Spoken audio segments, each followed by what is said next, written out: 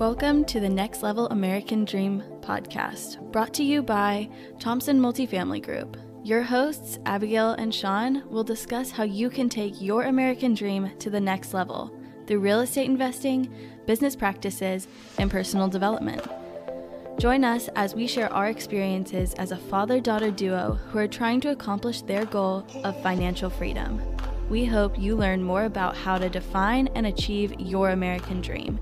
Here's another episode of Next Level American Dream.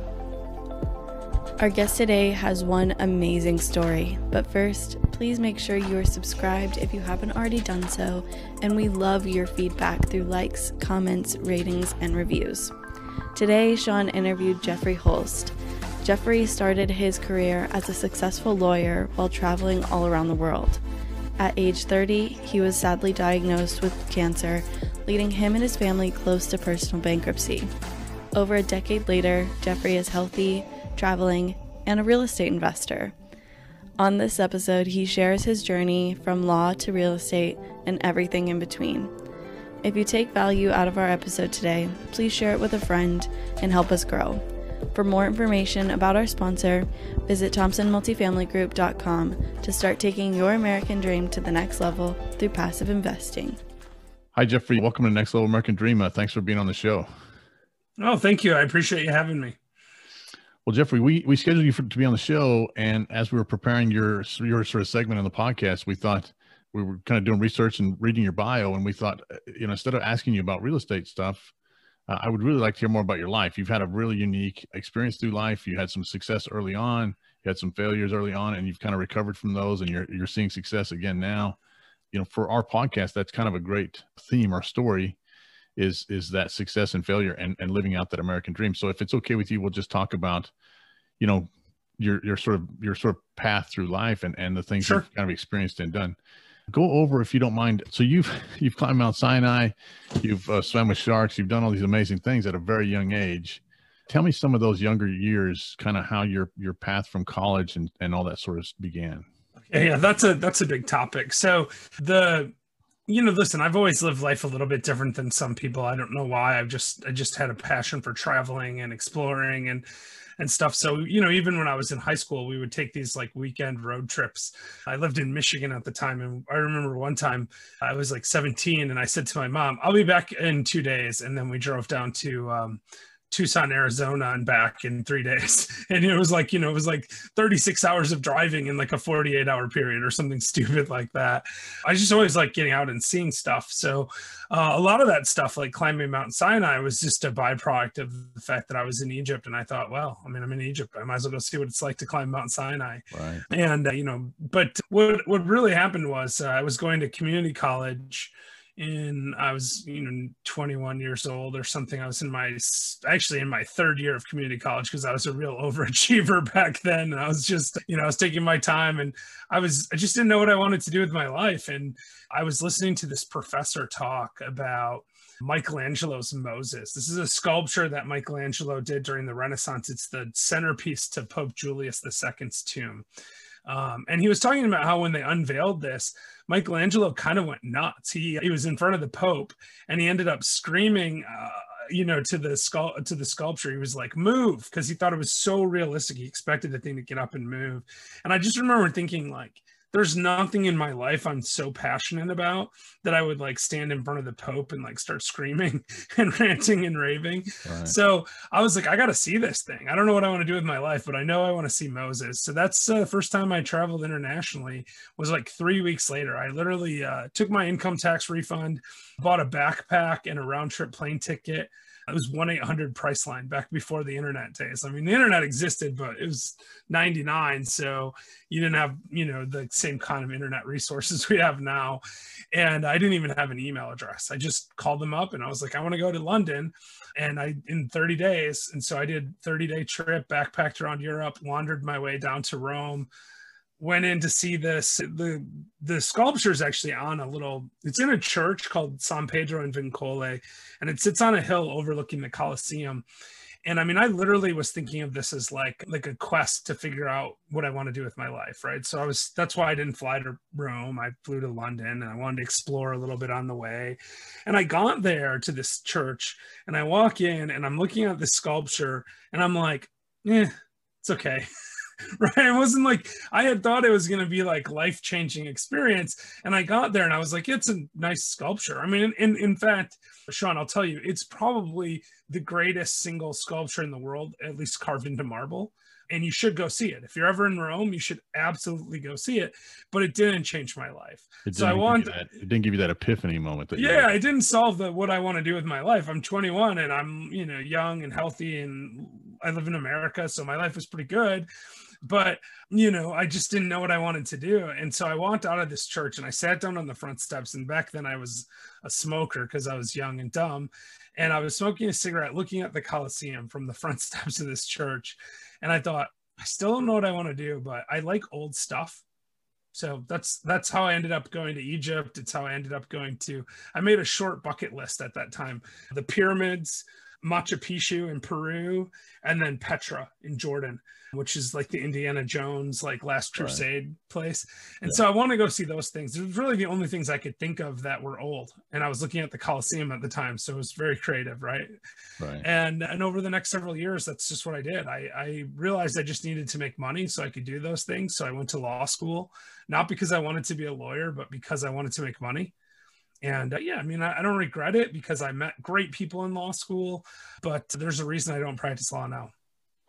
So how did you go from traveling the world, looking at old buildings and old artifacts, to law school? What triggered law school? Just because you thought, I can be a lawyer and make a lot of money? Yeah, pretty much. I mean, my dad was a lawyer, so it just seemed like a default position, right? You always default to what's familiar. And I was like, well, my dad makes money, so like if he makes money, I should be able to do that. And I really thought I would go to law school, and I was like, well, my dad's got this little law firm, and I'll just, I'll go work for him for a few years and take over his law firm, and he'll retire, and I'll be able to, make money for the rest of my life.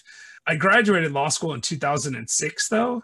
But in December of 2006, and the world was different then. So I started, I did take over the law firm, and I started doing, divorce and criminal work and bankruptcy work, all this different stuff. And I quickly realized I didn't like fighting over children, so I stopped doing divorces, and I didn't like dealing with criminals, so I stopped doing criminal law. I didn't really like doing bankruptcies, but at least there, I felt like I was helping people, and I wasn't causing more problems than I was solving. Because I mean, the problem with law is you have to have the right constitution for it. And I do not have that. Like, I didn't love it. I loved law school. I mean, I really loved law school. I loved learning about the law. It was fascinating. If I gotten into like maybe corporate business law type stuff, I might have been in a different situation. But instead, my plan was to take over the law firm that existed. And it was fine. I mean, it was 2007, 2008. We were filing bankruptcies like crazy. Filed 400 bankruptcies in 2 years. I was making good money. We even had a television commercial. I hired a couple of other attorneys. So we were growing the firm, and everything was going pretty well. And meanwhile, I was using the money to do things like go to Egypt, go to Machu Picchu in Peru. So actually in August of 2008, I went to Machu Picchu, which is, if you don't know Machu Picchu, or your listeners don't, it's an ancient Incan city on top of the mountains. It's in the cloud forest. So you go up this mountain, and it's about 10,000 feet, and you're literally in the clouds. And there's this city that they discovered, 1920s, that there's really no explanation for why it's there. It's very difficult to get to, and it's really a mystical kind of place. It's really, really amazing to see. And you climb up above it, and you kind of look down on the city first. That's kind of the traditional approach, is to see it from the top, and then you go down and explore it. And I remember sitting up there thinking, this is literally the last thing on my bucket list. I'm literally at the top of the world here, right? Like I've seen everything I want to see. I've got a thriving law firm. Everything's going super, super well. I'd gotten married in the interim, and we bought a house in the suburbs, and we had some dogs. I mean, my life was pretty good, and I was 30 years old. And I really was like, I still didn't really know what I wanted to do with my life, right? I was just like, well, I'm just going to keep traveling and, explore or whatever. I didn't really have a lot of purpose. And I kind of felt the same way as I did when I was sitting on the front steps of the church looking down at the Coliseum. It was like, now what do I do? Right? Like, you know, you're sitting here like, okay, I've done all this stuff and I still don't really know what I want to do. And it turns out life has a way of teaching you lessons. And I came down from there. This is 2008, so we didn't have international cell phones then. We had gotten the internet, so we had moved up in the world a little bit. But I remember I went and checked a payphone to check my voicemail, and there was a message from one of the attorneys that was working for me. In fact, a month or so earlier, one of the attorneys had decided she was going to get married. She got engaged, and she was moving to Rhode Island, so she had already quit. Moved to Rhode Island. So we were down from 3 attorneys to 2. The other attorney that worked for me left me a voicemail giving me his 2-week notice while I was in Peru. And it was a week since I had checked my voicemail. So I had like 8 days until he was done working for me. And I was like, wow, this is going to be a trick. Now I've got to do the work of 3 people. So I was trying to focus on that, but I was also not feeling 100%.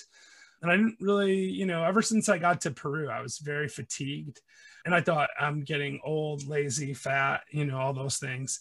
And also the elevation, you know, elevation has a way to, it affects you, right? I mean, your 10,000 feet is not the same as sea level. But even when we came down, like Lima, Peru is essentially sea level. And even in Lima, Peru, I didn't feel 100%. So when I got home, I developed a little bit of a cough. You know, now we would think it was coronavirus, but back then, you know, that wasn't a thing. So we weren't thinking like that. I went to the med center. They said, oh, you probably picked up a bug or something. And they gave me some antibiotics. And a couple days later, I was worse. So I went back to the med center. It was a Saturday morning. They did some blood work. They thought maybe I'd picked up a parasite because I'd been in the Amazon for a little while when I was out in Peru. So they were doing different tests to see what was going on. And they sent me home and said, well, just keep taking your antibiotics. You'll probably be fine. And that night I got a call at like 10 o'clock at night. So this was like 10 in the morning, like 12 hours later, 10 o'clock at night, I got a call from the doctor. And the doctor was like, you have to go to the hospital right now. You have leukemia and you have to go to the hospital right now. That's literally how the conversation went. I mean, I think he said something like, there's no easy way to say this over the phone, but you have leukemia and you have to go to the hospital. And I was like, okay. And we were watching Heroes. I don't know if you remember that show, Heroes. We were watching Heroes, and there was like 5 minutes left in the show, and I had to pause on my DVR. And my wife said, well, what do they want? I said, oh, nothing. Let's just finish watching the show. You know, like I didn't even want to think about it. And she's like, no, you got to tell me. So I told her, you know, so I said that, you know, for the first time ever, you know, I have leukemia. And then of course she freaked out, which, you know, I in retrospect, I should have been a little bit more freaked out. I think I was in a state of shock at the time. And, you know, we ended up going to the ER. I never did see the end of that episode until like a month later, but went to the ER, found out that I was much more sick than what I even thought when they first told me what I was diagnosed with. White blood cell counts, it's really the big indicator of leukemia. It should be between like 4 and 10,000, and mine was 258,000.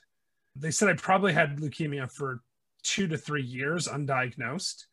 And what had happened is I went to elevation and white blood cells were crowding out my red blood cells.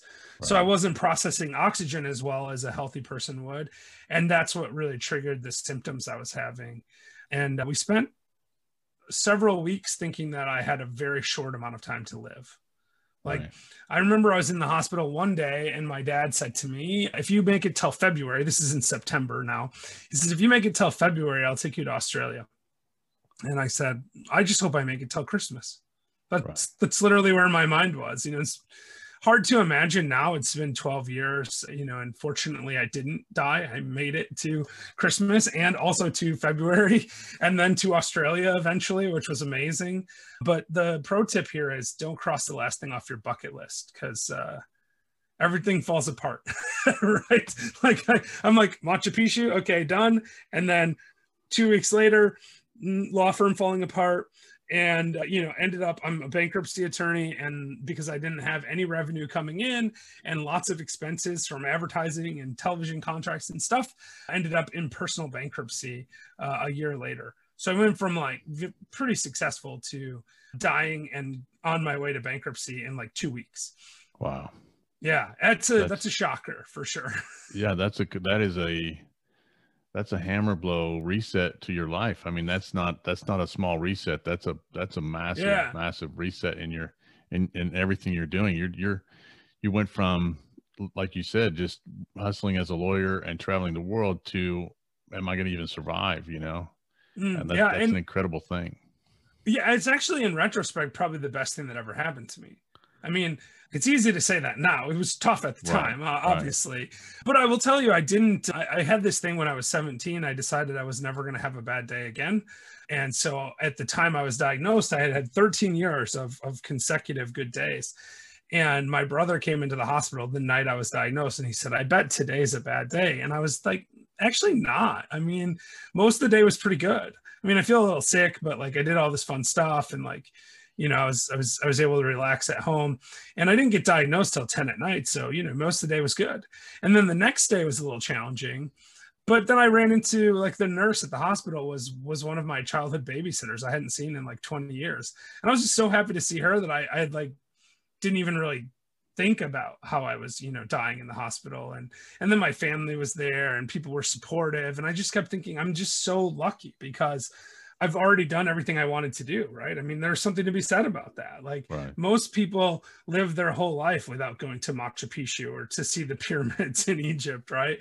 And I'd made a list of things I wanted to do and I had accomplished them. And I was looking back at my life at that point and going, man, I wish I had more time, but it's okay. And I was okay with it. I mean, I didn't love it. Like I didn't want to die, right? I knew that too, for sure. 100% did not want to die. But I was also, it's going to be all right. It is what it is. I was more worried about my wife than I was like myself at that point. Right. So how did you, I guess you recovered, you went through the process of the treatments, those sorts of things. Your health became better, right? Yeah, so technically I still have leukemia, which is kind of annoying, but it is a good daily reminder because I have to take a oral chemotherapy once a day. And it's a daily, I always consider it like my mortality reminder, you know, like I take this pill or I die. Those are my choices. I get to choose every day. If I didn't want to live, I could just stop taking my pills. And so in a way, it's been really focusing in my life. And what I learned was what I learned is that you only do have this one life, right? And you really have a shorter time than you think. And you know, some people might get 20 or 30 years, other people might get 80, but it goes so dang fast. Right. Like 12 years since I was diagnosed. Barely feels like it, you know, feels like it was just yesterday. But on the other hand, you know, when you sit around and you sort of plan your life, it's really easy to be like, well, someday I'm going to invest in real estate. And that's what happened for me. I read Rich Dad, Poor Dad when I was 19. I even flipped a single house when I was in law school to help pay some of the bills, but I just never really got serious about real estate until after I was bankrupt and dying. And I was like, well, someday might never come. And also, by the way, if I had started investing in real estate 10 years earlier when I first started thinking about it, and I didn't have income from my law firm coming in, I would have still been paying my bills. And I was like, I just need to create wealth that outlives me. And that's what I love about your show, right? Your show, the Next American Dream, or is that what you call it, right? Next American Dream, right? Next Level American Dream, yeah. Next Level American Dream, yeah. So what I like about this is like, the American dream really is whatever it is that you want it to be, right? So you can sit there and you can say, okay, what is it that I want to do with my life? And then you can just go do it. That's the great part about the American dream. And so, you know, if you want to take American dream to the next level, what you have to do is you have to say, okay, what are my goals for where I'm at? And when I was sitting there thinking about the future, when I thought I wasn't going to live very long and I thought I might have a month or two to live, I was thinking, okay, what can I do to make sure that my wife's okay? And then even when I started to recover, right, and it looked like, I mean, the drugs that I'm on they were experimental at the time. They're widely adopted for the type of leukemia I have now. You know, like that's the first line of treatment because they're insanely effective. But at the time, it was unknown if they would work or not. And so when I started to get better, I said to myself, okay, I might die still. Like it could be next month, it could be 2 years, but like this is gonna kill me. Like I mean, we never thought that this would be a cure. Even now, they don't think it's a cure, right? But like now we're 12 years later, my levels are perfect.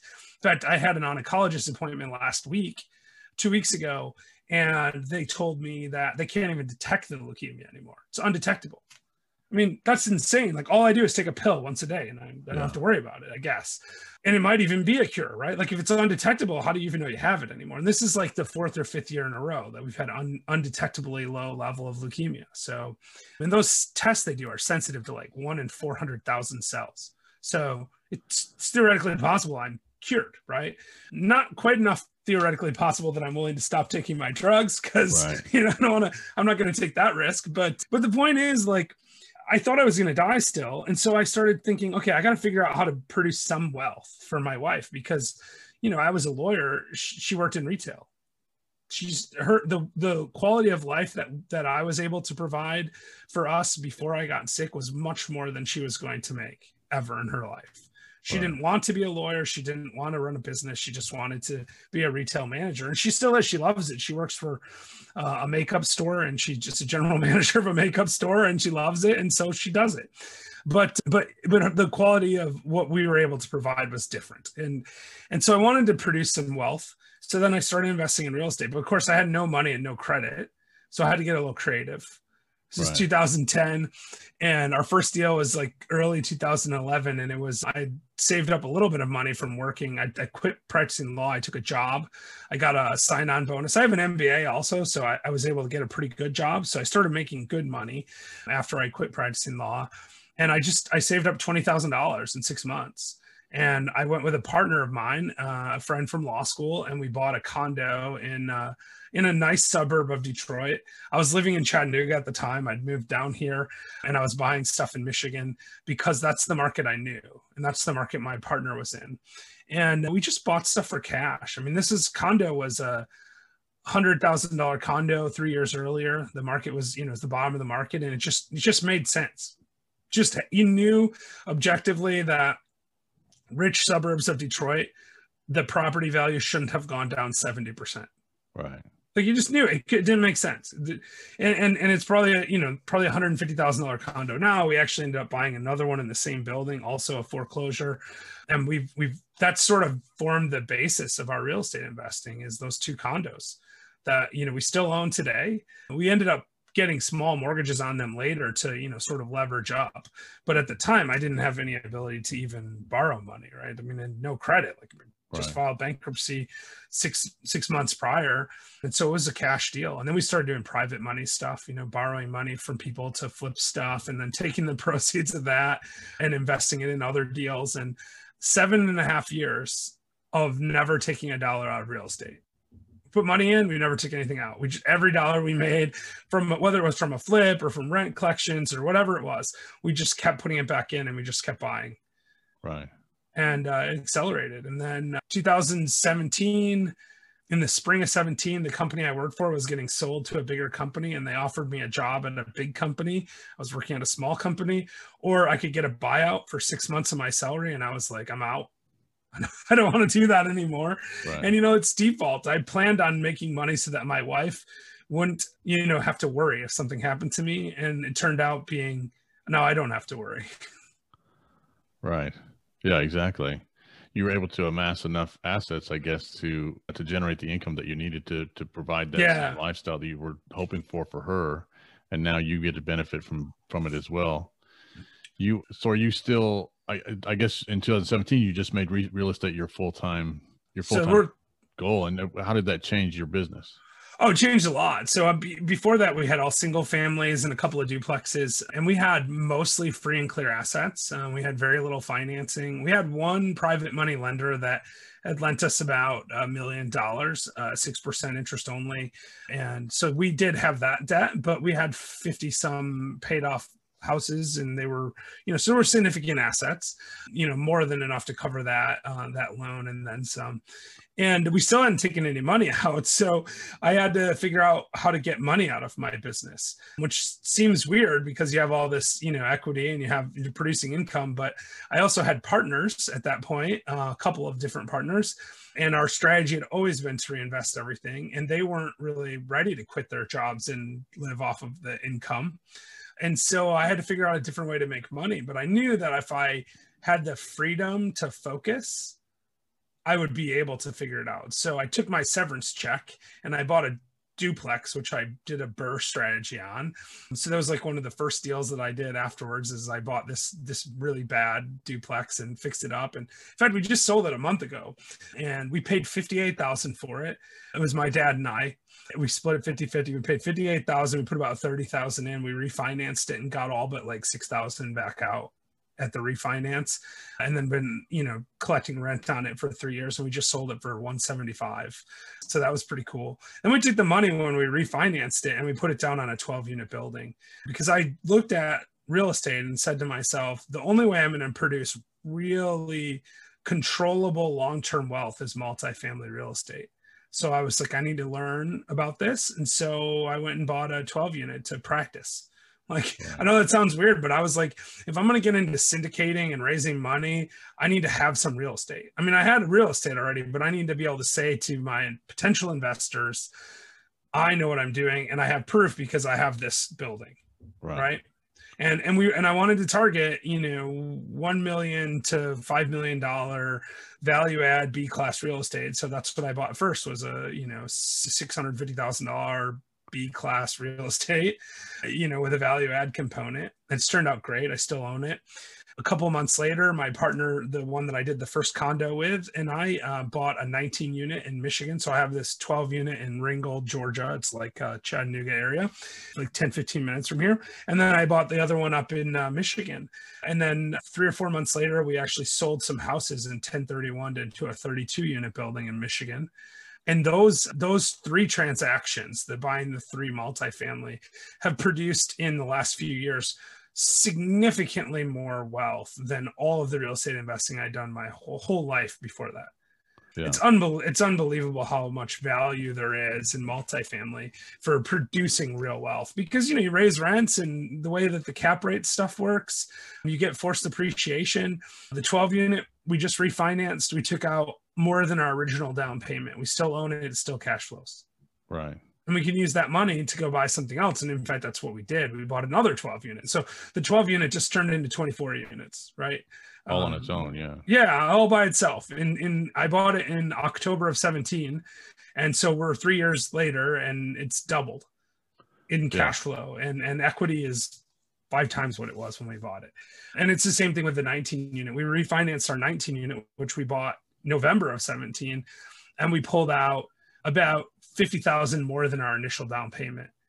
And we've used that money for purchasing another building as well. And we did the same thing with a 41 unit that we bought 2 years ago. We were able to we did that one with some investor money. We were able to pay the investors off 100% and still have, our share of the equity. Right. And we had it for 2 years. I mean, I don't know where, no, the market's been super strong the last couple of years. So that's obviously worked to our advantage. I mean, my timing is like really, really good, but also really, really lucky, right? Like, I got into single families at the bottom of the market, but not because I'm brilliant, but because I got diagnosed with leukemia and ended up bankrupt at that time. If I had been bankrupt 4 years earlier, it wouldn't have worked out as well. Well, it depends. Yeah, you may have had the same success. It just might have been a little bit bumpier road. Yeah, exactly. Real estate up or down can be, if you're doing it correctly, it can still be good for you. Oh, it's super. Yeah. Listen, I always tell people, buy whenever. It doesn't matter. Right. Just buy whenever you buy. Just only sell when it's high, right? If you just follow that rule, timing the market's actually not that difficult. It's just you can't know when to buy. Like, the market might be at its peak right now. It might go up for the next 2 years. I have no idea. Yeah. I don't think anyone knows. But I do know this: if I buy something today that cash flows, pays for itself, and I have adequate cash reserves, and I have good long-term financing in place, so I don't have to refinance 3 years from now in the middle of a recession, right, then it's pretty forgiving. You're going to be okay. Yeah, if you bought in 2006 and you had to refinance or sell in 2010, that didn't work out well for you. But if you bought in 2006 and you had to sell today, you're super happy. Yeah, exactly. Yeah. So, as long as your asset weathers that downturn, so you're fine. Yep, just conservative cash flow. Because I look at cash flow, most people try to live on cash flow. I think this is a mistake, actually. I've never been one to live on cash flow, which is partly by default because we never took money out of our deals. But I don't think you can live on cash flow very easily, because cash flow is really that's your safety measure. Like, the cash flow is what makes sure that you don't lose your asset. So to me, it's fine to take cash flow out once in a while, but if you start getting dependent on that stream of cash flows, and then you need to put a new furnace in your building or whatever, or a new boiler or something, then your cash flow can go away for like a whole year. Right. And so the way I look at it is, it's really the equity build where you really get the wealth. And if you can live on, and most people think I'm crazy when I say this, I think you're actually better off living on refinancing than you are on cash flow. Like, make sure you have good, solid cash positions so that you can weather like ups and downs of cash flow. And then if you need some cash, go pull some money out somewhere. Yeah. We do something similar. I keep a very large reserve. Yeah, I do too now. That would accommodate any of the worst catastrophes I could imagine in my business flow. And then I can trim off the top if I need to. I don't generally do that, but I can trim the cash flow out if I need to. But I make certain that my portfolio is covered by any sort of catastrophic issues with a reserve, cash. Reserves are super important too. So that's what I always tell people. It's like good cash flow, adequate reserves, long-term financing. If you have those three things in place, real estate's super forgiving and you make a lot of money. Yeah. Like, even if you overpay, like you overpay today. I don't know anyone that bought a house 50 years ago that's disappointed with the results. Yeah. like I guarantee you, if I could buy stuff in 2000 prices right now, I would buy it. I don't even have to know what market's in. I don't need to know, what the deal is. I just know if I pay in the price that it costs in 2000, I'm probably going to be fine. Right. Exactly. The other smart thing that you did is that I think a lot of people make a mistake, especially they're getting started. Everybody wants to, start in real estate with no money, no credit, all these things. And they start wholesaling properties and flipping properties because that's really kind of the easiest entry. And I think what most people make a mistake on is that's not really wealth building, right? You're not building an income strategy or a wealth strategy. You're just essentially flipping deals and making money, right? Yeah. So that's a great way to make money. But I think what they're missing is that the element of long-term growth, wealth type building. And I think what you did is smart in just accumulating assets and just hanging on to everything that you could and reinvesting everything you could into more assets that you hang on to and keep, you just kind of keep. Yeah, it accelerates, right? I mean, the longer you can hold off on taking money out, the more the better off you are, because if you can reinvest money at, and I think it's reasonable to assume if you're an active real estate investor, you can get 15 to 20% annualized returns. If you're reinvesting at 15 or 20% annualized returns, the more money you put away, the faster you get to your goal. Right. And it compounds really fast. So if you take out $10,000 today, that $10,000 is going to double in the next 3 or 4 years. Right. So your 10,000 today costs you 24 years from now. So the longer you can hold off on pulling money out of your business, the better off you're going to be, as long as you're getting reasonably good returns. And, you can get even better returns. Yeah. And as long as you're able to sort of hoard assets and accumulate assets as rapidly as you can. So as long as you're able to accumulate assets and leave the money in those things or reinvest it in other things as you're refinancing or doing those things, as long as you're able to accumulate more and more and more, it's going to be better for you down the road. If you're not able to, if you got all your money invested and you're not able to extract any of that with your refinance or sales, and you're not able to accumulate assets, it kind of stops the machine. But you want to keep accumulating those assets. Yeah, you definitely have to be thinking about your return on equity too, right? You know, if you had a paid off $2 million building, it would cash flow really well, probably. Yeah. But it's not necessarily the best allocation, right? There's advantages to leverage, and so you do think about return on equity a lot. And the other thing I think is, and to be objective about it, if I could do it again, I would focus more on the active stuff like flipping to pay my bills, my personal stuff, right? And I would look at that as my job, and that's what I try to do now. So I live off of my real estate, but my goal is not to deplete my assets, right? So I might flip a house. This in fact, I try to flip about 4 deals a year. And if I flip 4 deals a year and make 25,000 a deal, then okay, that's $100,000 a year, and I can live on that $100,000 because it doesn't affect my investing. That's the money I used to pay my bills, to go to Egypt, whatever it is. Right. Last year, I took a month off. This year, actually, I mean, it's almost last year, but in February, I went to Africa for the entire month of February. Glad I went in February and didn't try to go in March or April when the world shut down, right? That's true. That's true. But I mean, I was able to go climb Mount Kilimanjaro. the highest mountain in Africa. Yeah. I mean, this is the kind of stuff that you get to do if you create a lifestyle for yourself that fits with whatever it is that you perceive the American dream to be. Right, exactly. And not everyone in the world gets these advantages. I mean, I do think there are a lot of places in the world where people can make decisions that benefit themselves. In fact, I think anyone can do that anywhere.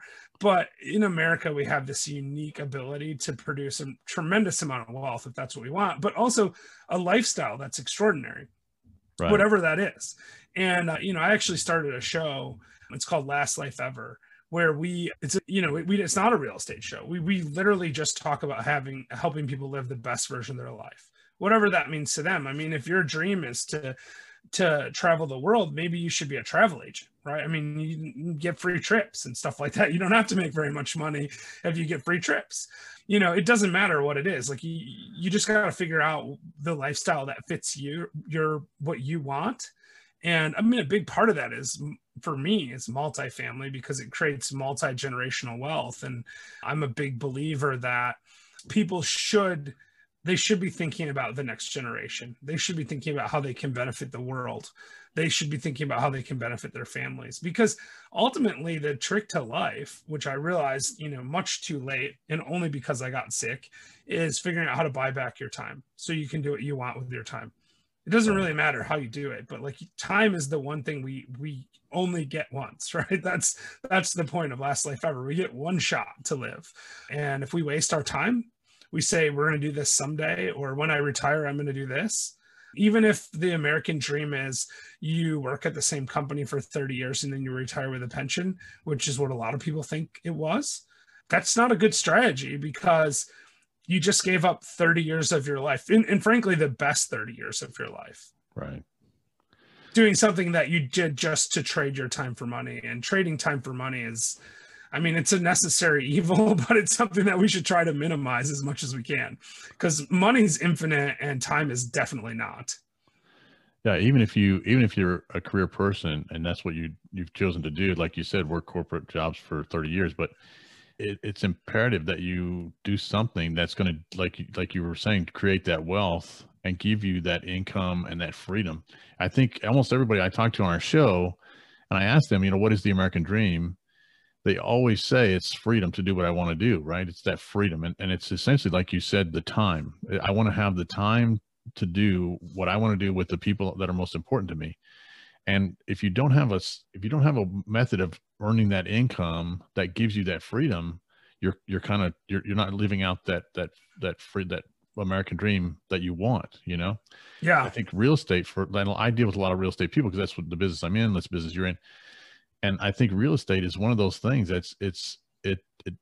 it gives you that freedom to do what you want to do, because it doesn't take a lot of your time. It's flexible time, and you can make good money with, like you said, flipping a couple of houses a year. You make $100,000, and you can also at the same time sort of develop a wealth strategy that is going to give you that, like you said, generational wealth for the future, and something that you can live on if you need to. If you needed to live on that cash flow of your properties, I'm sure you could to some degree. Oh yeah, no, for sure. The reality is right now, because I don't have children, after I got sick, we made a decision. We didn't know how long I was going to be around. We wanted to wait and see. And then we got older, and then, we're like, well, we like our life. So we never had children. Right. Because I don't have children, I don't really have to worry that much about multi-generational wealth, right? Like, it's cool if I can give back to my nieces and nephews and stuff, but I don't have to stress on that. So my strategy has been, I have a certain amount of, residual cash flow that when I get to that point, then I can go live on a beach in the Caribbean and go diving every day. Right. Then that'd be cool. Right. But that was my strategy when, 5 years ago. And then when I finally got to where I didn't have to work, I thought to myself, geez, I'm kind of bored, like sitting at the pool all day long. I got to go do something else. And that's why I got into multifamily, because I wanted to help other people. And I knew that was one way to really accelerate your wealth. So I wanted to help other people be able to get exposure. People that frankly, like, maybe they have a lot of money, but they don't have the desire to go out and find deals and, fix them up and, raise rents and, do all the kinds of stuff that you have to do to really make money in that. Because there's a thing I always tell people, and, people are always like, well, I want mailbox money, or I want passive income. I don't think that really exists. I think there's like a passivity scale, right? Like on one hand, you can be really, really active. Like you can be, you know, finding deals, renovating them yourself, like literally swinging hammers. And, you know, you're going to get a better return because you're going to put your time in and you're going to get a return on that time also. But on the other hand, you can be more passive, right? Like you can be somewhere in the middle. You can invest in, you know, some turnkey properties or something, but you still have to do due diligence. You still got to, you know, you still got to work through that process, and you're still got to stay on top of your property managers and stuff because no one's going to look after it the same way you do. And so it's really a function of deciding where you want to fall on that passivity scale. And one place you can do is investing in other people's deals. So, you know, you can take and say, hey, I want to invest in a deal with Sean, right? Like I want to do that. I'm going to invest with Sean on his deal or whatever, right? And that's fine. And then you might get a slightly lower return because somebody else, you're carving the deal up a different way, right? But you're getting a better return than you would have elsewhere, and you're able to free up your time. So for me, I've been really focused lately on freeing up my time. And I don't care as much about the returns because we've got to the point where, like, objectively we can live on less than we have coming in, right? So if we can do that, then we can free up our time to do things like go to Africa for a month, or, you know, spend more time in the Caribbean on the beach. And this year we haven't been able to do any of that because the world's been shut down, but we'll get there. Hopefully by mid part of this next year coming up, we'll be able to do that. Or well, I don't know when this comes out. It's probably 2021 already now, but yeah. Well, you know, a lot of our investors in our business are, you know, computer programmers. We have teachers, we have guys that are retired. Sure. And like you said, we're helping them with their investment strategies, right? So they're trying to do the same thing that we're doing, but they, you know, the education that I had to go through for myself and the time and effort that I had to go through to get good at this business, that, you know, it's been years and years and years of development just to get to a place where I'm good at this, right? And someone who is a teacher by day may not just have the time to commit to being really good at real estate, right? So it's, if you can find someone that can help you with those development of your own wealth strategies through their own syndications, you know, I need their help as investors, and they need my help as a syndicator, right? So it's a symbiotic relationship. Yeah, it's the greatest part about real estate is, I mean, real estate is a team sport anyway. It doesn't matter if you're syndicating or doing anything else. It's a team sport. You can't do it on your own. But it's 100% true that when you structure deals correctly, that everyone benefits. Right. Yeah. Everyone benefits. And it's so great. I mean, it's fantastic. Like I was saying, in the last few years not working, I've made more money than I ever have in my life by not working, because I'm able to dedicate my time to focusing on coming up with some creative strategies to set the deal how I need to set the deal and things like that. I mean, it really has been really, really fantastic. And yeah, it's just great to be able to give back too. I mean, to help people, like you said, teachers, doctors, lawyers, whatever, people that just don't have the time or they don't have the energy to learn what we've had to learn. I mean, I've read hundreds of books. I've watched, you know, thousands of hours of YouTube videos. And then also I've spent the last decade actively investing in real estate and seeing what works and seeing what doesn't. And I'm sure for you, it's the same thing. It's constantly learning, constantly getting better. And because the market's always changing, and if you don't stay on top of it, you're not going to succeed long-term. Right. Yeah. So it is the same for me. It's just every day you're trying to consume something that's going to make you a bit better today than you were yesterday. Right. That's the whole idea. And it's been years and years and years of doing that, you know, and actively every day looking at deals, hunting for deals, buying deals, selling deals, you know, all that stuff that you're going through, and refining your technique in your business to a point that, you know, hopefully you're good at it at this point, you know, right? So, right. Well, I feel like I do okay, but I still think there's stuff I can do better, and I'm constantly learning. It's actually one of the main reasons I come on shows like yours, and the same reason I have a real estate show of my own. It's that when you expose yourself to people that are doing what you're doing, you learn from them. Period. It doesn't matter. Like, and you build relationships with people. And I don't know, maybe next week you're going to call me up and be like, hey, I found this deal in Chattanooga. I don't invest in Chattanooga. Like, what should I do with it? Right.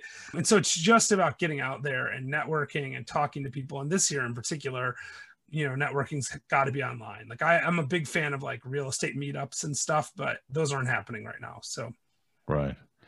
Well, what are you focused on now? Are you hunting for deals in multifamily space? Are you Yeah. focused on your radio show or your podcast, or what are you focused on? Yeah, I mean, listen, I love my podcast. Those are my babies, right? I've got the Old Fashioned Real Estate Show where we just get drunk and talk about real estate. Like we drink bourbon old fashions and talk about real estate. So that one's fun. That's a YouTube thing.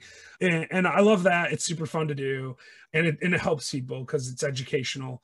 But yeah, no, I'm looking for deals. In fact, I have 2 small multifamilies under contract right now, a 10 unit and a 20 unit, both local in Chattanooga. One of them we're just taking down ourselves, just me and one partner. And the other one we're doing a small raise for.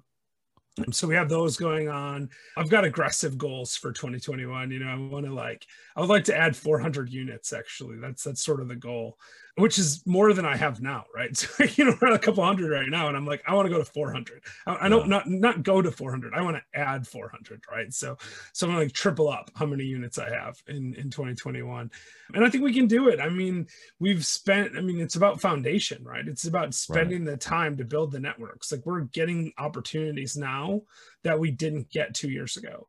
And I know people say deals are hard to find, and they are hard to find, but when you build a reputation for the people that are doing the kinds of deals, then when deals show up, you get first look at them.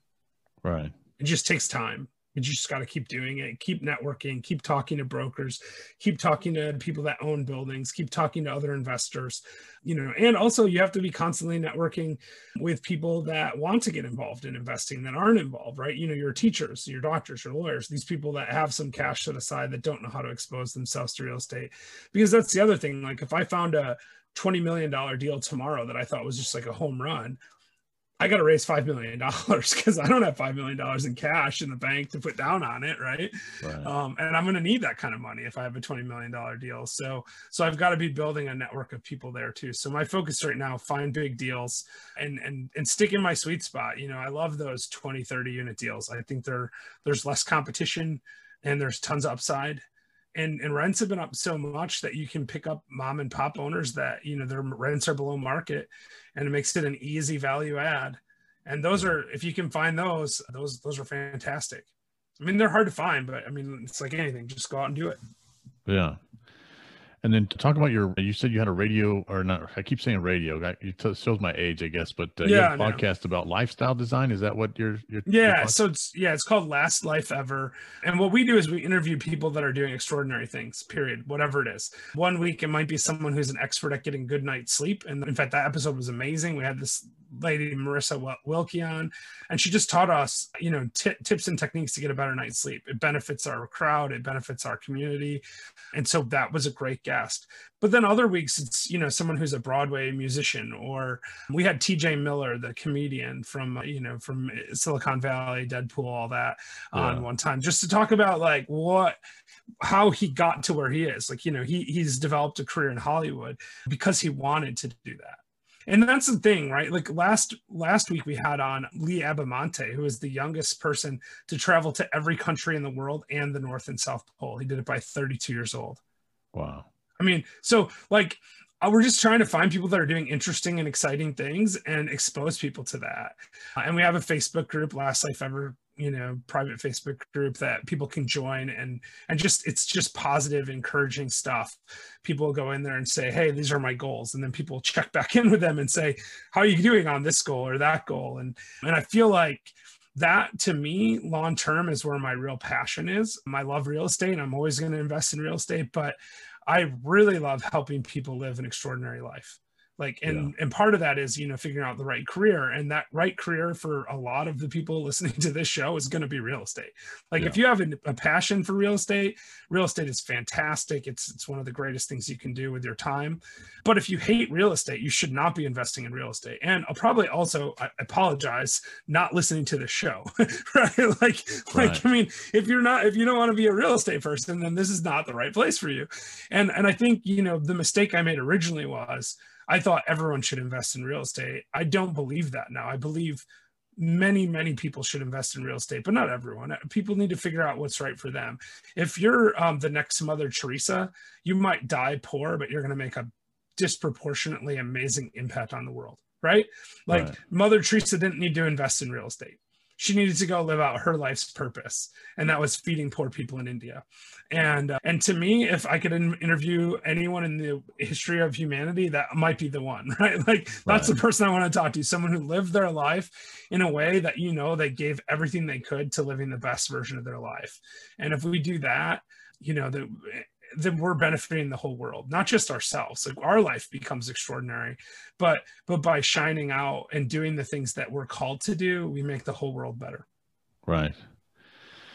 Well, Jeffrey, before I let you go, I want to circle back. We started talking about purpose. You had mentioned when your law practice was falling apart and you were sick in the hospital, that you really kind of hadn't identified your purpose in life. You were a lawyer just by default. Yeah. And you were kind of just autopiloting through life.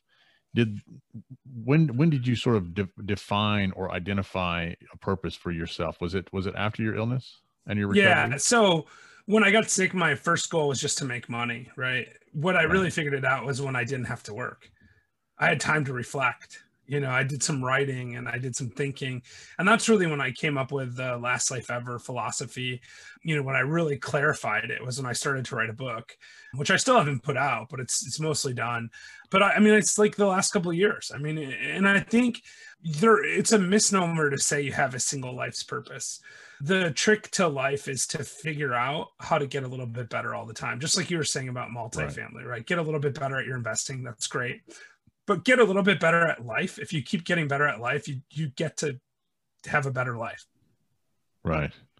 So you haven't really identified, hey, my purpose is to do this, but your purpose is more of just a daily improvement and to try and I don't know what to say, best life, live your best life every day. Yeah. Well, no, I mean, that is kind of it though. So like if you push me on purpose, my life's purpose is to help other people find their life's purpose. Right. Yeah, that's beautiful. Like, yeah, it's really, I mean, I just want to help people live the best version of their life. So we say that every video we do on the show, we always say, you know, it's your last life ever. You have to live the best version of your life. Something along those lines every time. It's not a canned speech. It's just like every time we're always saying, hey, you know, go out there, live the best version of your life because you only get one shot.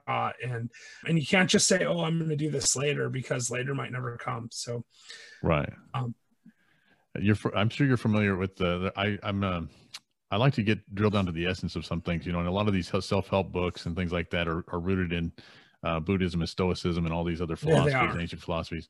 Are you familiar with, was it Memento Mori? Vaguely. I never read it. So I think you lived it is what it is. It's so every day for you is a reminder that, hey, today is, you know, today could be my last day. I'm going to try and be the best I can. Yeah. Yeah. No, that's what I said, you know, that's why I said getting sick is one of the best things that happened to me, because every day I take chemotherapy, and every day when I take my chemotherapy, I stop for 1 second and I say to myself, this is it, right? Like you get one life. And like, if I don't take this pill, like I could die. Right. And by the way, I could die anyway, right? I get hit by a meteor right now. Like it could happen right this second, you know, or whatever. And it's nice to have a daily reminder of your mortality. It's actually really useful. Right. Yeah. And it propels you. I think it propels you into, I guess it can propel you into the negative direction as well, but it propels you into a direction of, hey, let's make this the best I can, you know? Yeah. So, and I have to run, I apologize, but I do want to say this. I think the trick is to recognize that how you respond to the adversity you face is all that matters. You can't control everything, but you have to accept responsibility for everything in your life. Because, you know, Hal Elrod has this quote in Miracle Morning where he says, the moment you accept 100% responsibility for everything in your life is the moment you can change anything in your life. Yeah. So, I mean, I would leave people with that. Like, think about that. Like, if you blame the outside world for whatever you're going for, you have no control over it.